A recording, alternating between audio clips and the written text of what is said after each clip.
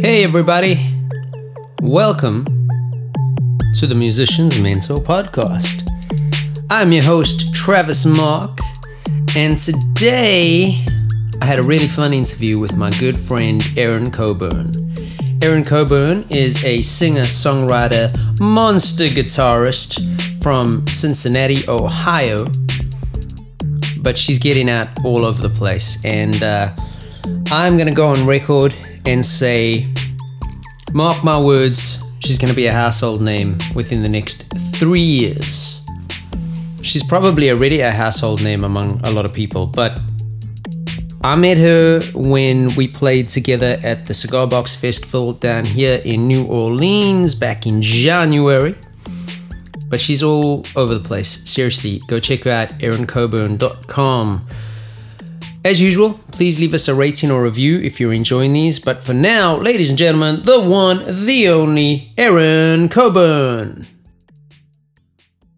All right, Erin Coburn, thank you so much for joining us on the Musician's Mentor Podcast. How you doing? Doing great. Super glad to be here. Woohoo! All right, we're going to jump straight into it. And what I typically do with every guest I have is I ask them to just give us a formal introduction as to who you are, what you're currently up to, and what you've done.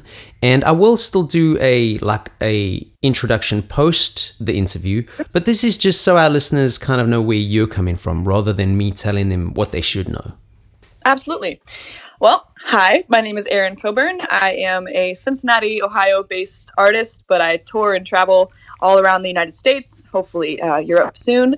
But I grew up playing the blues. I started playing guitar when I was 7 years old, and I've been playing it ever since, and I absolutely love it. But yeah, I grew up playing the blues and was known as a blues artist. I'm breaking more into rock recently and kind of playing around with that.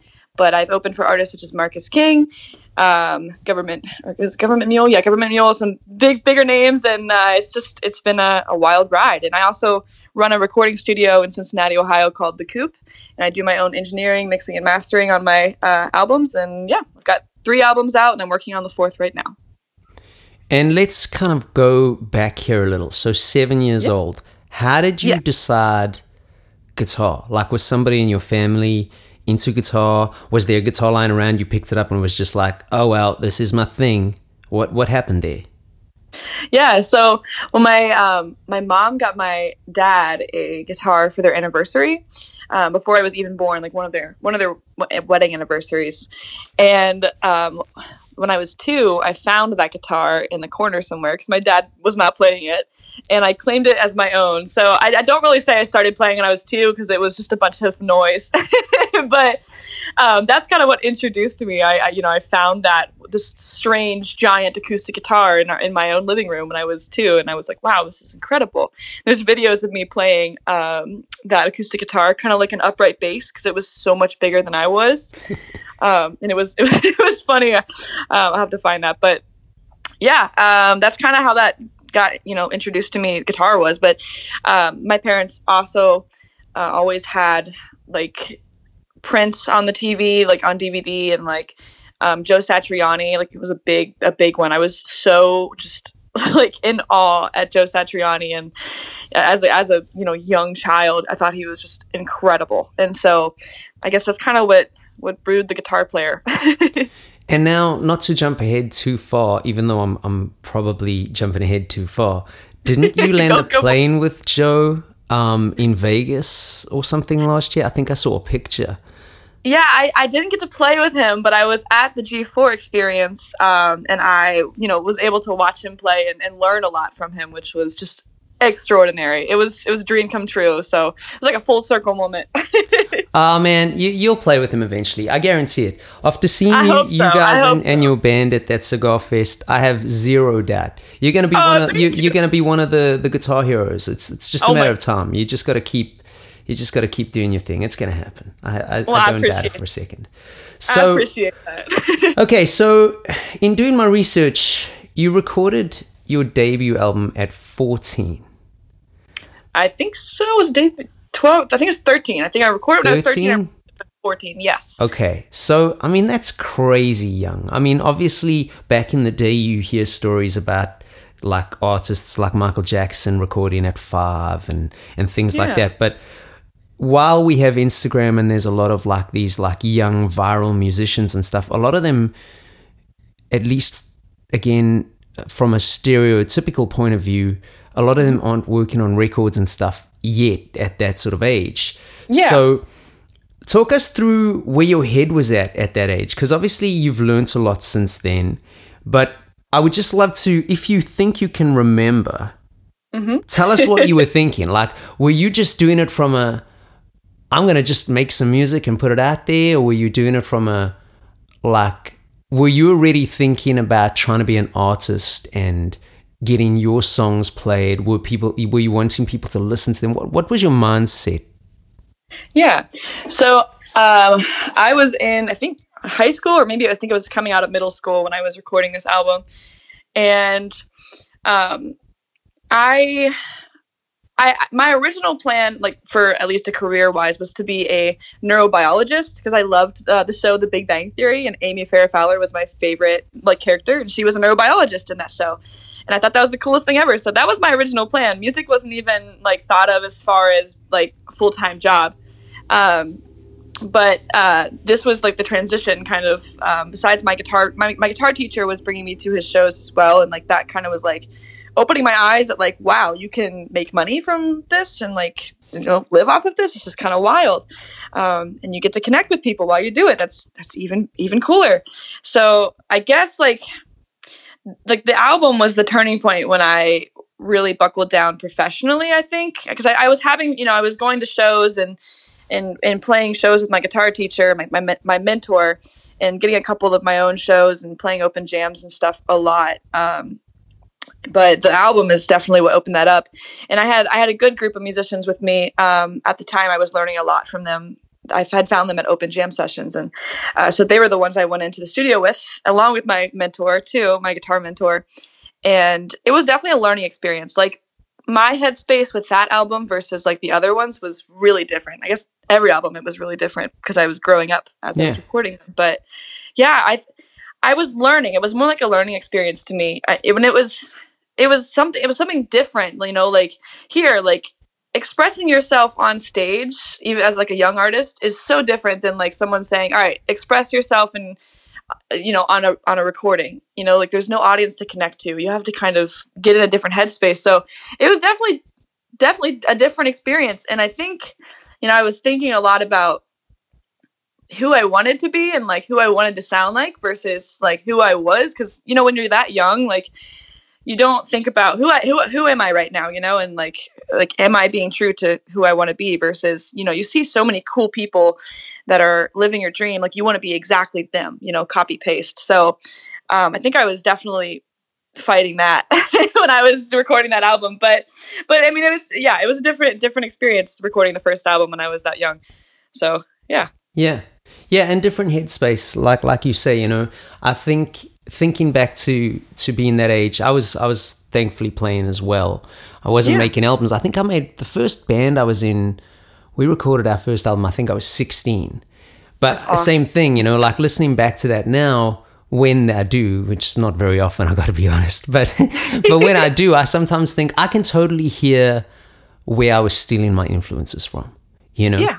And absolutely. and I think to touch on something you just spoke about, it's like when you start realizing that you can find your own voice, it's such a cool feeling. It always kind of really interests me, like, because you start finding this voice and you try and put it out there. And when I say voice, I'm not talking about the singing voice for listeners. I'm talking about like your artistry, who you're trying to be, what you're trying to put out. But the funny thing for me, when you do that, especially if it's not instantly comparable, people go, oh, you know, I don't know if I like it because of this, or, oh, I like it because it sounds like that. And it's like, it's weird. You're trying to do your own thing. You're not trying to be somebody else anymore, you know? Exactly. Even when you make EPK kits, I mean, people want to know, what do you sound like? And you have to list like 5 or 6 bands, but you know, it's hard doing that, especially when you're trying, like you said, you're trying to be, you know, original and authentic. I mean, I guess nothing is really original in this world, but like the way you blend things together creates an entirely something, new. Completely. It's like a Yeah. stew or a soup, you know? Yeah, yeah, and I know you said it's not about the voice; it's about like finding the artistry. But I actually recently started taking some new vocal classes for like harder rock metal vocals, Yeah. and that's a really hard thing to do. It's so different than like like classical training. Like I had some classical training and like soul training in singing, like vocal techniques and stuff, but now I'm going to this harder rock like metal side of things too with vocals. And what they always stress is your voice is never going to sound like Corey Taylor, or never going to sound like any like Maria from what is that band? I know who you're talking about. I Yeah, can from picture in her. this moment. Yeah, In this that's moment. it. Yeah. Yes. Like you can't, like, especially with these vocals, because like the way that you have to move everything that's going on in your body, like anatomically, is like not gonna match someone else's body. And so it's I think I'm back in the stage where I have to keep accepting, like, okay, this is my voice. How can I make this shine versus trying to cover it up and, like paint another picture on top of it? Yeah. It goes, along with everything that you do in the music industry. And as an artist, you're always trying to either convince yourself to be someone else, or like really hone in on, what you're trying to get across, and just accept, the tools that you have. Totally. And I think, just to completely butt in here, I think for anyone listening, like something I've learned along the way is like, it's not a bad thing to be different, You don't have to be like everybody else. And like you just said, if you can accept that and understand that it's okay that not everybody's into what you do, that's totally cool. Because for like, it's no different to like relationships and friendships and stuff. You're going to find people who like you. You're going to find people who don't. Sometimes people gel, sometimes they don't. Music's no different. You're going to put something out there. Somebody's going to love it. Somebody's going to hate it. It's like, you really see it on the big scale with like some of these pop artists, because like you look at someone like Taylor Swift, for example, and there's always like, I always just see so much hate online, like when she puts something out, and it blows my mind. But then you have to realize that for that percentage of hate that's kind of aimed towards her, there's also a much larger percentage of love. So it's like, it's going to be no different for any artist. It just depends on your level where you're at, the percentage of what that's going to be, Absolutely. Yeah. I mean, different people connect with different things. So exactly. Yeah. So tell us about some of the biggest challenges or the hardest challenges you've had to face so far, especially at your age, in regards to trying to get out there and being taken seriously as an artist. Yeah. Well, those challenges started like the moment I was performing out live, when I was a young female artist playing the blues, which there's not a lot of young females playing the blues. I mean, there's definitely some great ones, but there's not, compared to, the men in the industry, there's really not a lot. Yeah. So there's a lot of struggles that come with that, and a lot of obstacles to overcome. And a lot of them are mental. But no, I mean, I had a lot of people saying like, oh, like you can't play guitar, or I get the compliment, well, not even compliment, but the compliment in quotation marks, wow, you play really good for a girl, like all the time. I still get that. But when I was younger, that used to like throw me for a loop, man. I was like, what do they mean by that? Like, I don't get it. It was always so strange. And, that's always been an obstacle. Even now, I've had labels reach out to me, recently, and some of them say like, oh yeah, we like, they just come out and say, yeah, we need a woman on the roster. I'm like, okay, is that all? Is that why you're reaching out? Because there's like a lot of women on this earth. But there's still those struggles as far as that goes. But I think, and then just being a young artist too, like breaking out into shows, a lot of people think, oh, you have to pay to play. And I've never paid to play a show. And I definitely want to keep it that way, because I think, I don't know, I'm not a fan of that because I, especially like getting respect, like in your hometown too. When I was younger, I had the hardest time getting respect with some of the societies that were, music societies in my hometown. they just wouldn't support me, and I had no idea why. They were always supporting the same exact people, like whether, especially like blues, they were always supporting the same exact blues artists and never supporting young up and coming blues artists because it wasn't traditional. And that's another thing I've struggled with. And that's why I've kind of gotten out of the blues, or at least calling myself a blues artist, because so many people are like, if I play, if my guitar tone is too distorted, or it's too high tempo, they'll be like, oh, that's not blues, or that doesn't sound like traditional blues. But there's a lot of like gatekeepers, Yeah. When it comes to genres, and that's why I've chosen rock, because it's kind of helped me overcome those obstacles of people like constantly trying to put a box around everything that I put out there. So now it's helped me overcome that obstacle. But those have been some of the biggest obstacles that I've kind of tried to overcome throughout the years of being an artist and being a musician. So, but yeah, I mean, once we left Ohio, like left Cincinnati, and I played my first out of town gig, it was crazy. The response that we got that wasn't in my hometown when I was younger.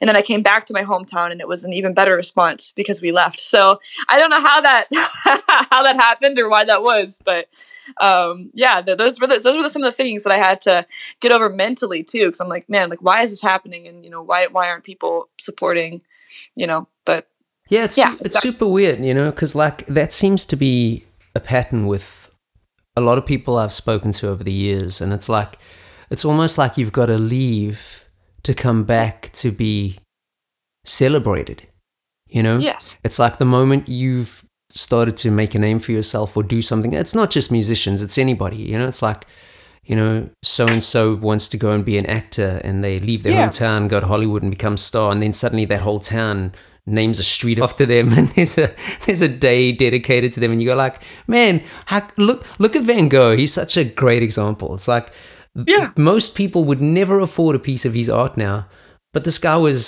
starving and almost homeless and riddled with mental issues when he was alive. It's crazy, Yeah, absolutely. All right, so I have to ask about this because I met your folks backstage at the Cigar Box Festival. And it instantly took me back. When I was a kid playing music, and please don't take that in a condescending way. I'm not trying to say that about not you. at all. But when I was, I was gigging at like 15, 16. And typically you weren't allowed to get into the venues. So my folks had to take me. And I would have to sit outside. And then I was allowed to go in and play. And then the moment I finished playing, I had to come back out. And like talking to your mom, I didn't get to talk to your dad that much, but talking to your mom, it instantly reminded me of that situation. So I want to talk a little bit about how important do you think it is to have supportive parents when you are trying to become a musician? Because not everybody has that luxury. And secondly, how has having their support helped you try and navigate so far in this super crazy industry? Yeah.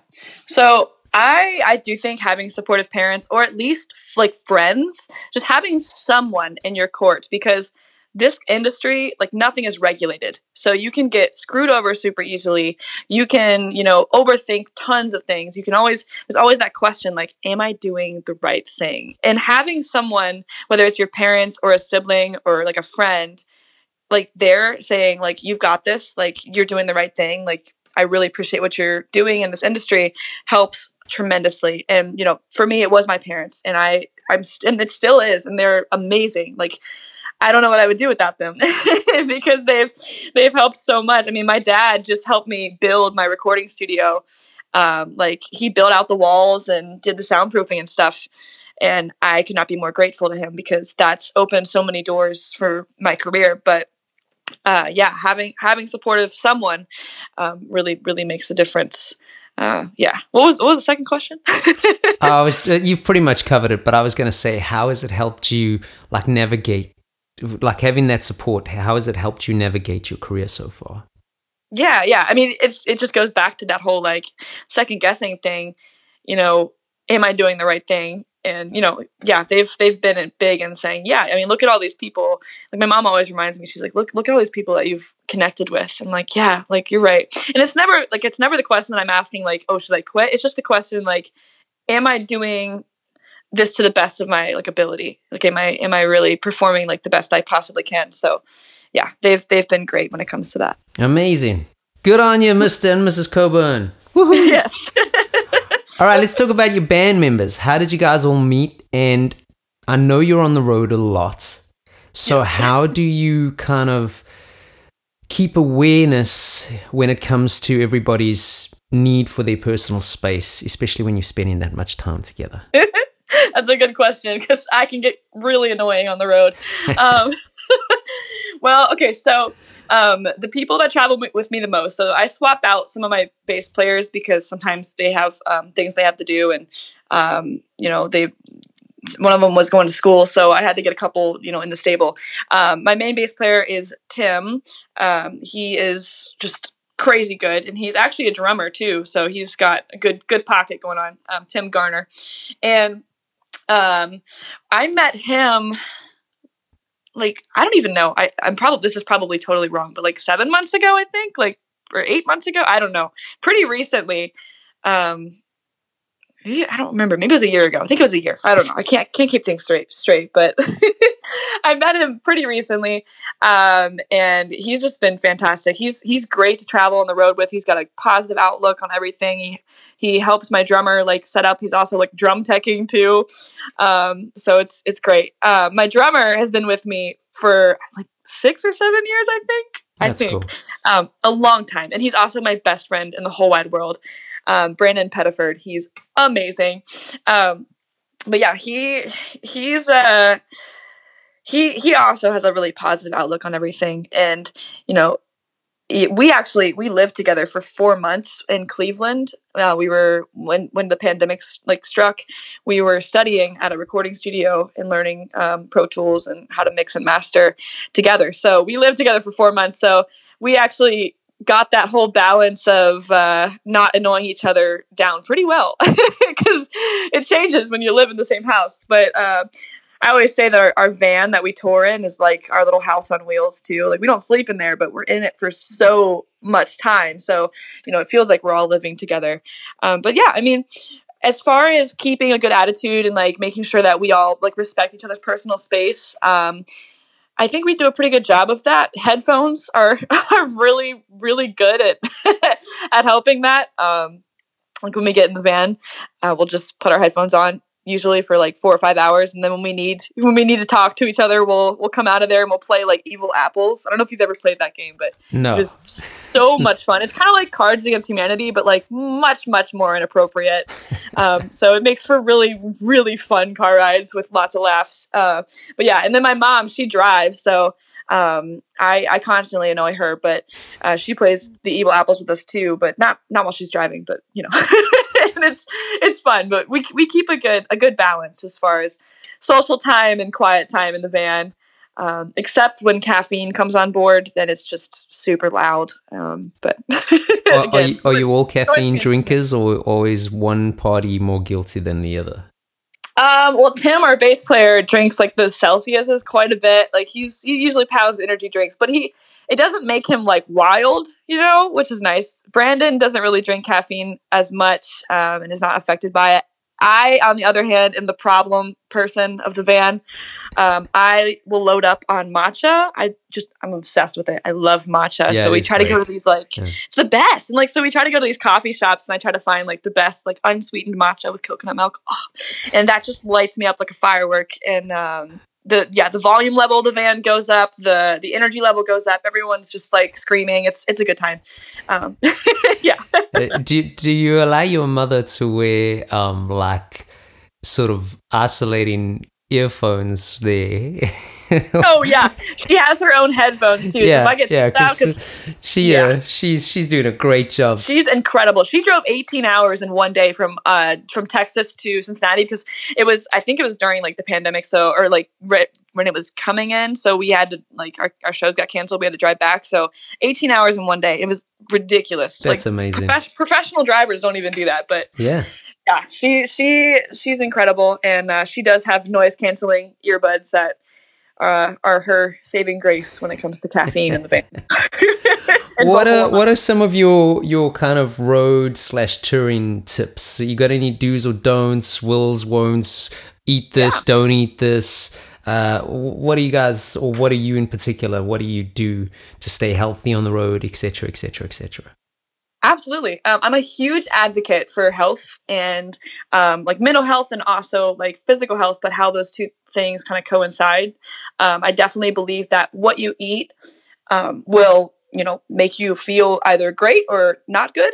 So, and also make you put on a good show or not a good show. So I took I was studying under Judy Stakey for a little bit, and she's like a songwriter that worked with Katy Perry a lot. Yeah, I know who she is. Yeah, awesome. And so she was, stressing the importance of, if you eat right, you're going to write great songs. If you eat right, you're going to put on great performances. If you eat, not so good, you're not going to feel good, so you're not going to write good stuff or perform good things. So I totally believe that. So when we're on the road, we don't normally eat out at like fast food restaurants. Like I don't go into McDonald's. I don't go to Wendy's. Just not my vibe. So I try to find like local coffee shops and local businesses or sandwich shops and stuff. Because one, we get to support local businesses, and two, they usually have like a lot of like much healthier like homemade things on their menus. So and that honestly, like I've seen a difference in, if we do have to eat somewhere unhealthy, I've seen a difference in like the performances with me and my band. But yeah, that's one of the big things is trying to stay on top of it as far as eating healthy, and not just like salads, but like, healthy fats and all that stuff. I could go into it, but oh yeah, no, I'm a geek when it comes to that. Me too, unfortunately. Yeah. I think it's just there must be something in like the musician or the creative brain that like, I don't want to use the word obsessive, but like when something interests you, and and this might be for everybody, but I typically talk to musicians more than anything else, and it's like we definitely seem to get like really into something. You're into something and you want to know everything about it, and you want to know who started it and why this works like this and blah blah blah. At least that's how I've always been too. So it's like I get it with the food thing, pretty similar, So absolutely. Yeah, obsessive is a great word for it. I mean, my parents call me that all the time, so I can relate to that. Yeah, we travel with a hula hoop sometimes too, and I bring. What did I bring last time? I brought like booty bands and stuff, like the resistance bands. Yeah. So sometimes when we get out at rest stops, or we have a football too. We have a football. When we get out at rest stops, we'll like throw the football and like just try to get active and play around a little bit, because it's so nice being out in the fresh air. Yeah, and also like sitting for 18 hours isn't exactly helpful for anybody, No, definitely not. What about like any disastrous road stories? Can you tell us any? Ooh, let me think about that. That can be from either a performance point of view, a gear breaking point of view, a van breaking down point of view, took the wrong turn and ended up in the wrong city point of view. It can be anything, Definitely. Let me think about this. Lately, things, knock on wood, have been pretty smooth. Good. But I do remember, I've told this story a couple of times, but when I was opening for Marcus King in Michigan, it was Kalamazoo State Theater, I'm pretty sure. And this is back when I used to wear dresses and heels, like when I played shows, and I don't do that stuff anymore. Because I can't move around and without, having a wardrobe malfunction or trying to worry about all that stuff and blah, blah, blah. But anyway, so this is back when I wore dresses and heels on stage, and I was ripping a guitar solo, and my heel got caught on my dress, and I like went down, like it was like boom, like hard on the stage. You hear the whole audience like, and it was like a really big audience. Like there were so many people, and my band, they kept playing because like we're trained to do this. Good stuff, band. I mean, no disrespect, but good band. Exactly. I was like, I was glad that they kept going, but I got back up and it was all good. But oh my gosh, it was so embarrassing, and it still sticks in my mind. It was so long ago. Like I feel like, man, that was I don't remember what year that was, but that was a while ago, and it still sticks in my brain. So yeah, that's one of the disastrous road stories I can share. I'm sure there's others. I know there's others. There's bound to be. I guarantee we hang up later and you'll think of like 1,000. Yeah, they'll all flood in at the same time. Yeah, I can't think of anything else at the moment. Man, I tell you, heels on stage, when I think about that, and obviously I don't personally wear heels, but when I think of bands like Kiss, like, have you ever watched any early like 70s footage, or early footage of Kiss? It's usually from like the mid to late 70s, where they're in like these platform boots and they are jumping around like freaking madmen. Yeah, it's like, it hurts my feet. Wow. And well, I mean, you think of Prince. I mean, Prince had all those hip issues because of the platform and the dancing and all that kind of stuff. But it's like, it blows my mind to think that like some of these glam rockers, I'm not saying it's, obviously anybody, but some of these like glam rock guys back in the day, they were like big buff dudes wearing these like 10-inch heels, and you go like, Jesus, dude, it's impressive. Yeah, it really is, Yeah, it's a calf workout for like a 90-minute set, Yeah, and then you take into account how many stages are unstable, and you add heels to that. It's not. It's almost like a health hazard. There's a health and safety hazard coming on there. For sure, it's a total stunt. Absolutely. All right, let's change path here a little bit. Let's talk about your songwriting. Yeah. What's your writing process like? And talk to me a little bit about your process in regards to, do you create within your band setting, or do you create away from the band and then take the song to the band?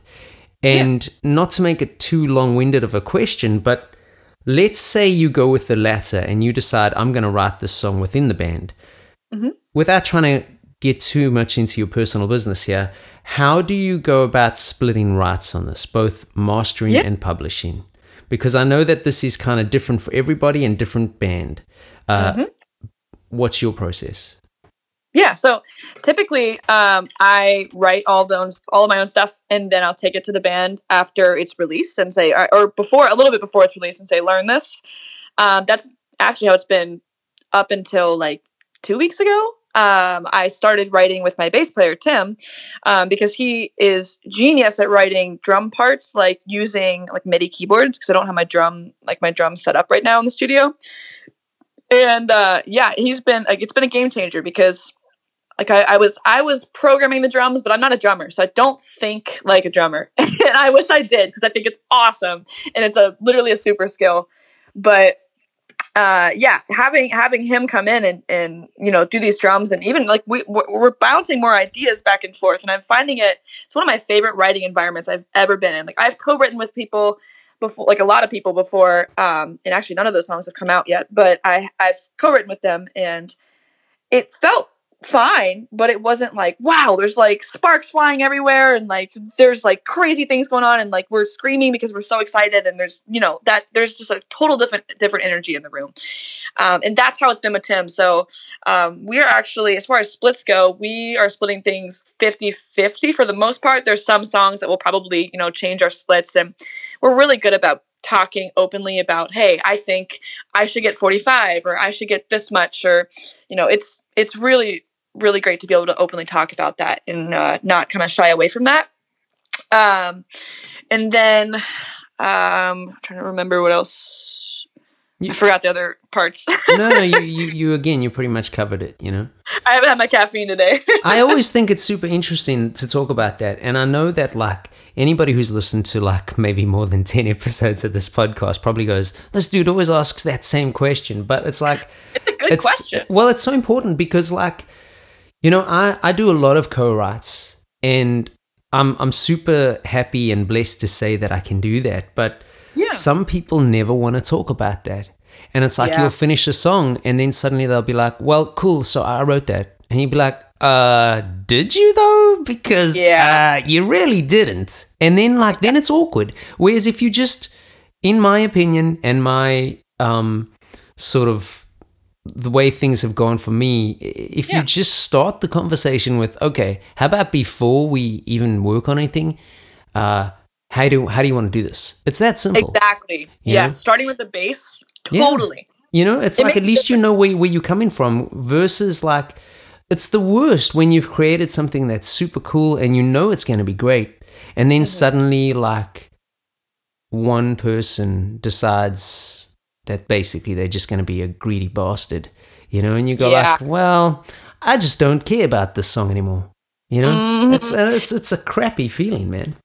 Yeah. To me, I think sometimes you like splits are also a way to preserve relationships Yeah, and like work relationships. So maybe you did write, 70% of that song, but you feel that you really want to work with this person again. It may be more fair to take a 50-50 split, if you want to preserve relationships. Not always, but it's also like a form of like, hey, I really respect you and I want to keep this up. If we just do a 50-50, is that cool? I've been in situations like that, and I wasn't offended. I was like, we both put in a ton of effort on this, and maybe, yeah, I did vocals, guitar, bass, and then you only did drums, but those drums made a huge difference in the yeah. song, and I really appreciate that in the effort you put in. So, it's about, preserving relationships too, and being able to openly talk about it. Yeah, I agree. That makes a big difference. Very much so. And you know, something that I talk about to some of my friends, haven't really spoken about it on the podcast much, is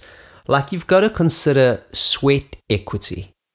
You know, Yeah. sometimes music's such a weird thing, you know, it's like you as the artist, you're probably putting in a bit more than everybody else. And I'm stereotyping, of course, for purpose of the example, but you're putting in a bit more, you're probably putting a bit more money in. You know, Yeah. you're the one taking care of all the social media, you're the one doing this, designing products. There's so many different assets and stuff created because you are the artist. And Yes. sometimes people think because of that, okay, well, this is all mine. And they don't seem to consider, well, okay, you might be doing all that, but that other dude behind you, he's on the road with you all the time and he never Exactly. complains. And that guy, he provides the rehearsal room and he never complains. Oh, and he's Yeah. always on time and he never complains. And he helps you carry gear and he never complains. And he didn't contribute much to that song, but you've got to consider these things. It's no different to, if you were in a position, and some people are, but if you're in a position that you can pay somebody a salary and go, okay, I'm going to pay you a retainer each month and you just be available for everything I need, and that's all you're going to be involved with, that's a different situation, you know? Yep. But like if you're trying to build this product up together, it's best to just treat the people that are trying to build that with you with some kind of, I don't even want to say respect, but some kind of, just show them that you appreciate them. You know, it's really simple. I'm not saying you got to give away like everything you own, but it does blow my mind how different that seems to be thought of across the board. You know, 100%. And I've seen artists like, because I think of myself as an artist, not a band. Yeah. But I have great backing musicians that, oh my gosh, like they're just, yeah. And I've seen artists like in similar situations that have backing bands treat their backing bands just like total garbage. Oh yeah, Like see it all the time. they won't know. There's no respect there. Everyone gets in. They don't talk to each other. They play the show. They go home. They don't help each other break down. None of that. Yeah. And I thought what my band did was like the norm. So seeing that was like a big like shock factor. I'm like, wow, like why do they still play with you if you're like total like butt crack, you know? Yeah. like I don't get it, because like I try to show my band that I absolutely appreciate them, and like you said, like showing up time, that's a huge thing of it. Like they show up time to rehearsals, they come to rehearsals. Not like rehearsals, at least for me, I can't afford to do paid rehearsals right now where I'm at. So like they show up to rehearsals for free, but they get paid for shows, but they show up to rehearsals for free. Like, and I am so grateful for that. And obviously, if they're doing all of this, they believe in the project, whether it's in my name or it's a band name. It means so much. So I mean, I try to make sure that they know that I really do appreciate them, and I put them on my social media, and I try to tell people about them and to check out some of their solo stuff. But yeah, they're fantastic, and I never want to take that for granted. That's amazing, man.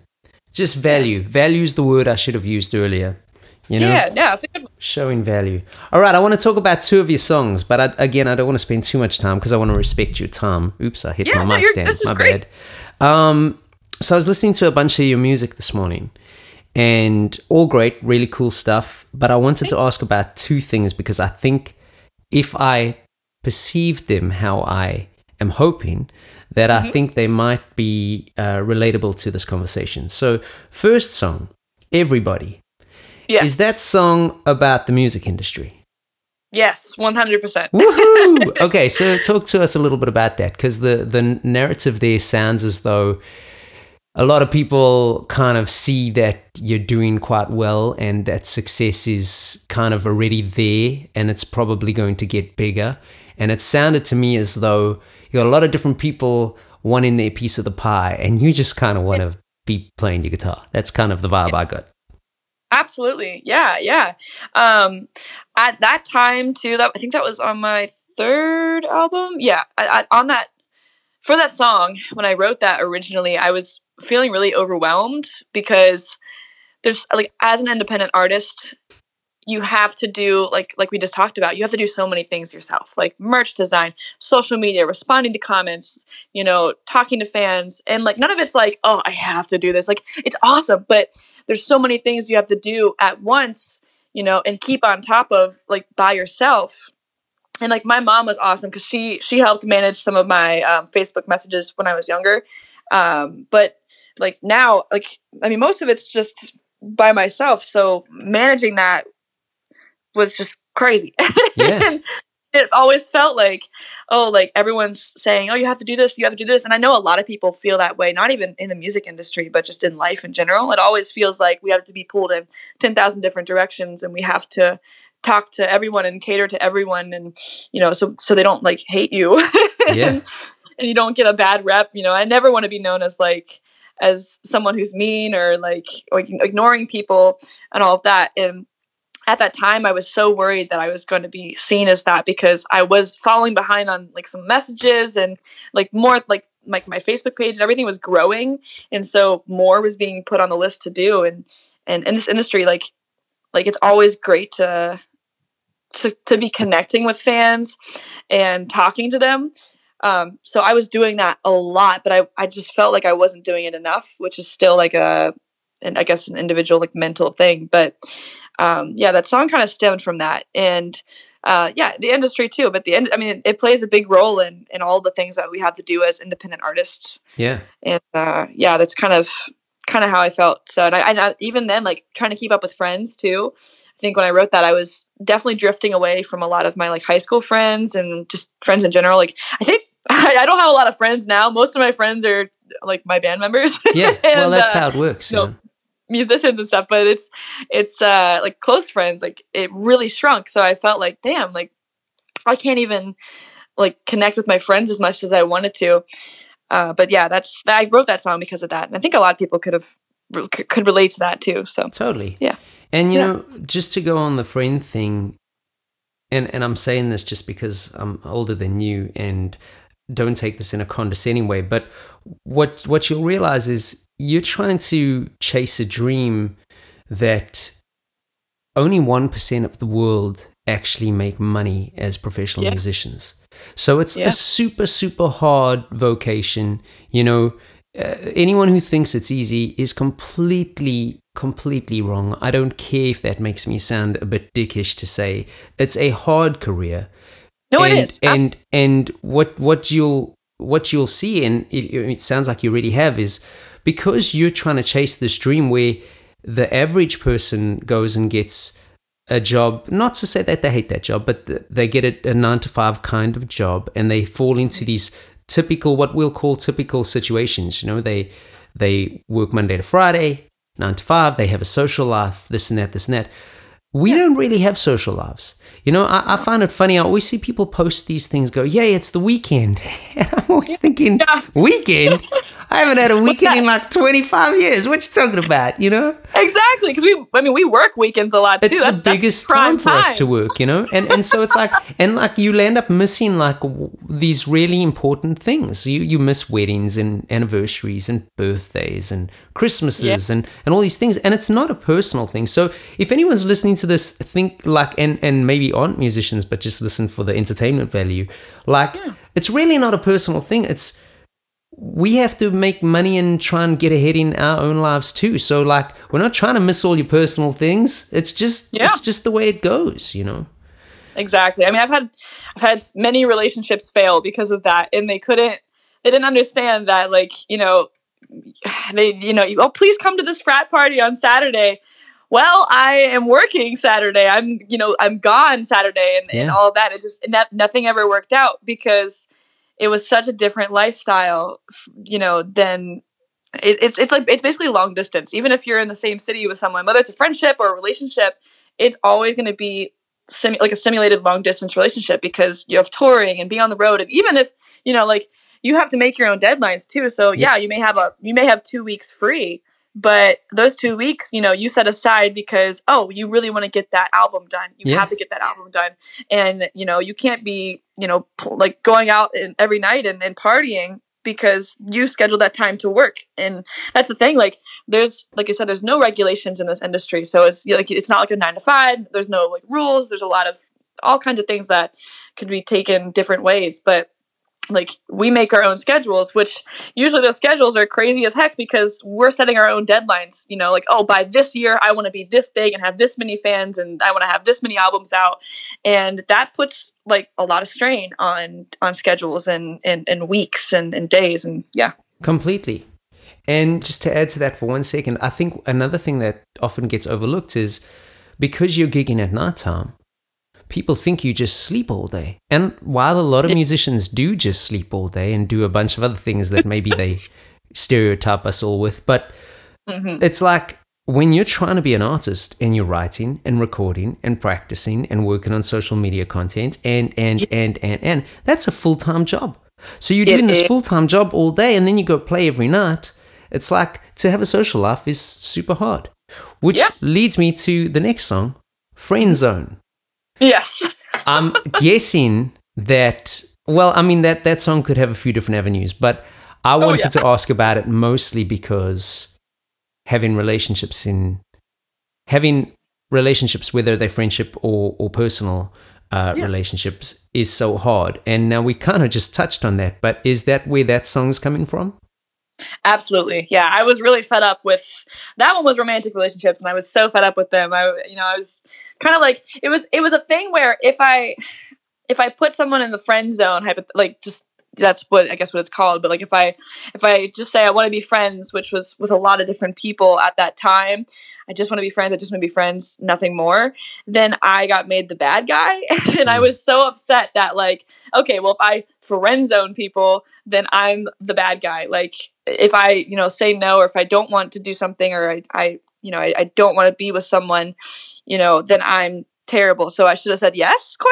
Like that's kind of, I was really upset about that like I couldn't just be like, no, that I don't want to do that, and like they'd be okay with it. It was always like me being the villain. So I felt I was just really frustrated. So I wrote that song because of that. And yeah.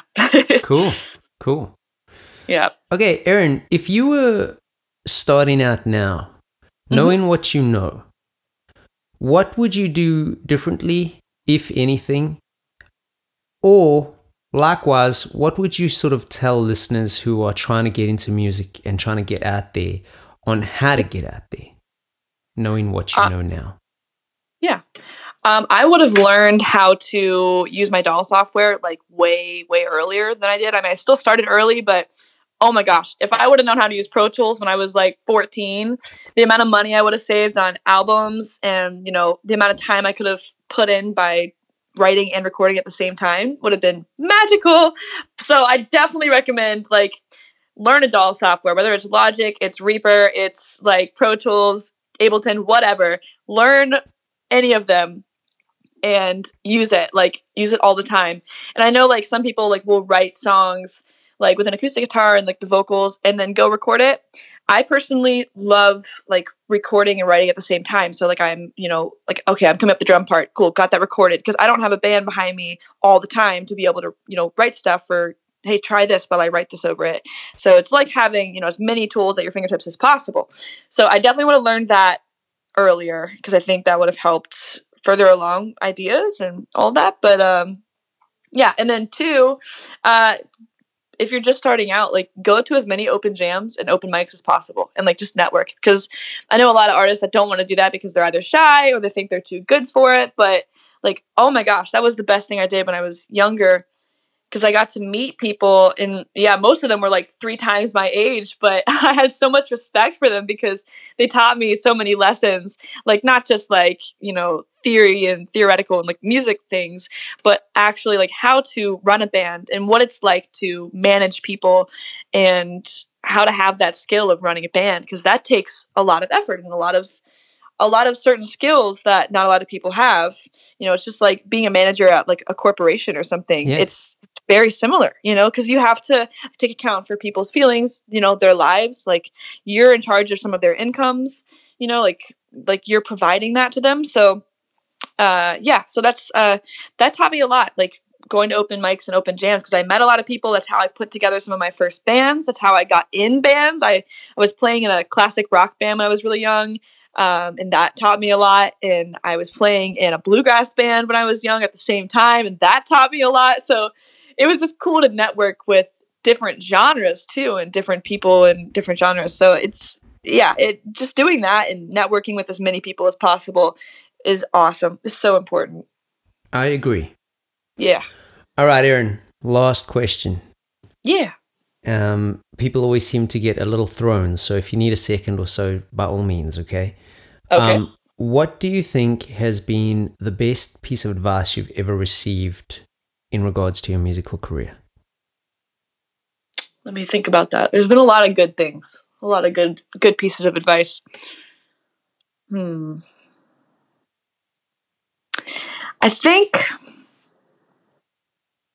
think the best piece of advice, and I can't remember who told me this, but I think it's been a lot of different people in a lot of different ways, but they're saying the same thing, is just keep moving forward in what you're doing. Like try not to, like we said, like try not to imitate other people too much. Like definitely take inspiration from them, but sometimes the best things that come out are like super raw, and like maintaining that rawness is what makes you and what makes you like your sound. So yeah, I think just trying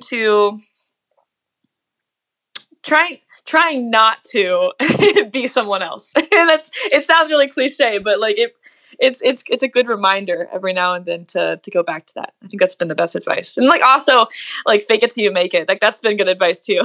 Because like it's so easy to get wrapped up in like, oh, like I'm not doing this, I'm not doing that, but like focus on what you are doing and be confident in that. Like you're doing that, you're playing guitar, that's awesome, you're awesome. Just take that and run with it versus, oh, I'm not doing this, Yeah. So yeah. That's awesome. Erin, thank you so much for your time. I'll put links to your music in the show notes. Everybody should totally go and check Erin out. She's awesome. And I hope to see you out there, man. Thanks for taking the time. Yeah. Heck yeah, I'm looking forward to co-writing this song with you too. Me too. Yeah, we didn't even talk about that. Next time, we'll get you on again. Woohoo! All right, I'll talk to you soon. Bye. Bye. Alrighty, there we have it. Erin Coburn, everybody. I would like to thank Erin for her time. I would like to thank each and every single one of you for your time. Thanks for continuing to listen to this, guys and girls, and any identification pronoun that you would like to identify as is okay with me. I appreciate you all, and as usual, please leave us a rating or review. I appreciate it. Basically, I'm all about the appreciation today, ladies and gentlemen. Today and every day. Because without appreciation, you got nothing. Nothing. All right, I'll talk to you all next time. Rock and roll. Keep it real. Peace.